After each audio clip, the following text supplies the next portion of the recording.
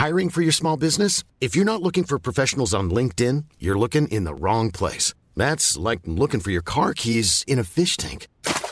LinkedIn helps you hire professionals you can't find anywhere else, even those who aren't actively searching for a new job but might be open to the perfect role. In a given month, over 70% of LinkedIn users don't even visit other leading job sites. So start looking in the right place. With LinkedIn, you can hire professionals like a professional. Post your free job on linkedin.com/people today.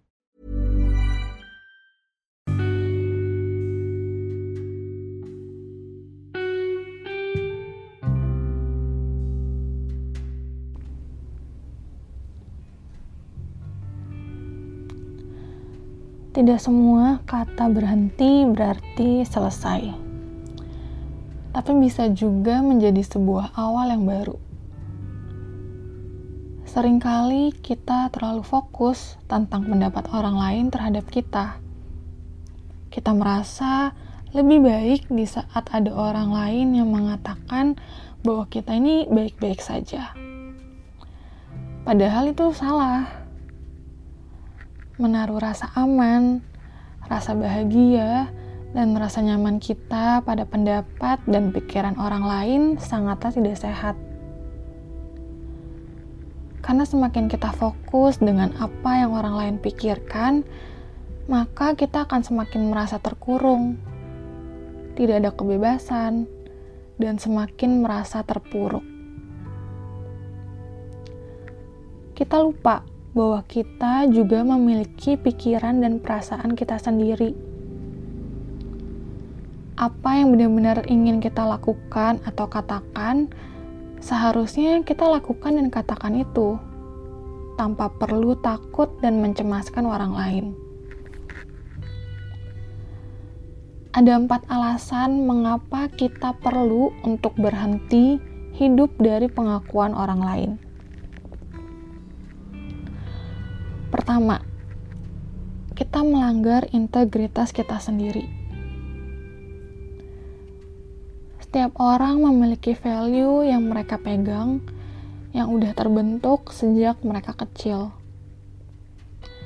Tapi karena semakin besar, kita semakin terlalu mencemaskan apa yang orang lain pikirkan, akhirnya kita mengabaikan integritas kita.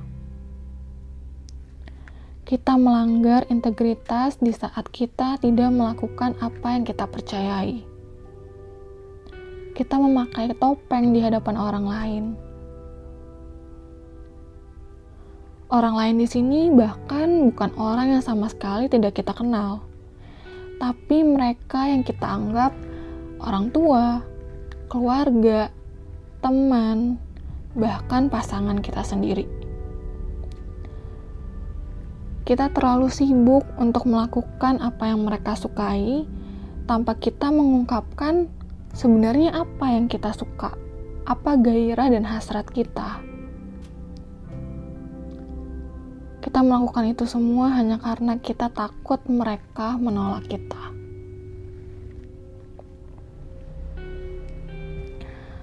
Kedua, apa atau siapa yang kita kasihi dipertaruhkan.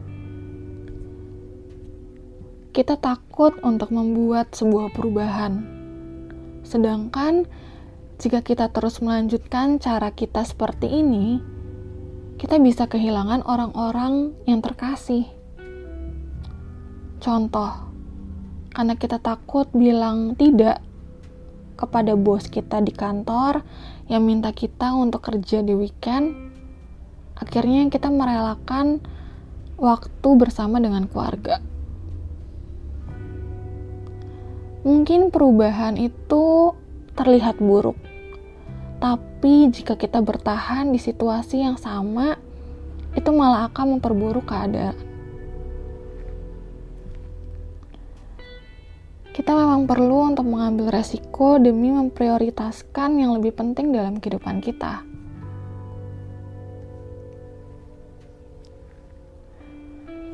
Ketiga, rasa sakit yang besar menjadi sebuah ledakan. Kita suka menahan marah, kita memendam rasa kecewa yang membuat kita tidak bisa bergerak. Kita merasa stuck di tempat yang sama. Tapi kita terus-menerus mentoleransi rasa sakit yang kita terima, sehingga akhirnya itu bertumbuh menjadi besar, sehingga menjadi sebuah ledakan yang kuat. Karena kita sudah terlalu terkekang, kita butuh space untuk bisa bergerak. Awalnya kita takut untuk ngalamin perubahan, tapi pada akhirnya perubahan itu memang harus terjadi. Karena ledakan itu muncul. Jadi lebih baik berubah secara perlahan kan, daripada dengan cara meledak.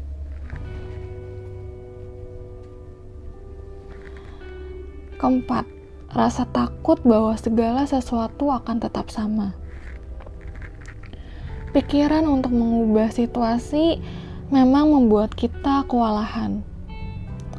Tapi pasti kita akan sampai pada di titik di mana kita ketakutan bahwa kita akan terus menjalani keadaan seperti ini.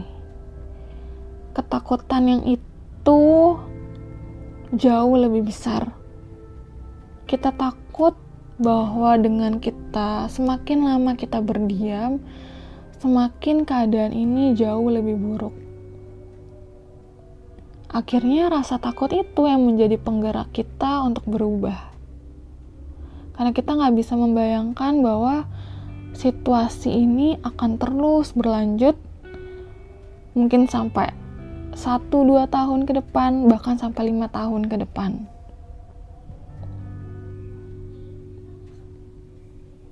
Jadi 4 inilah alasan kenapa kita harus berhenti mencemaskan pikiran orang lain terhadap kita.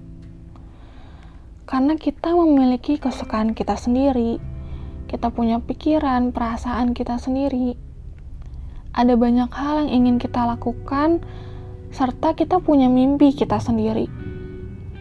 Jangan sampai semua hal itu berhenti karena kita hanya bergantung pada pengakuan orang lain.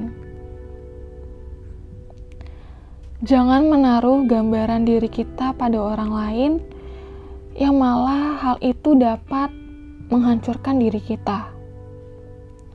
Kita harus tahu dengan jelas siapa diri kita. Kita harus menyadari bahwa kita adalah pribadi yang utuh tanpa perlu pengakuan dari orang lain.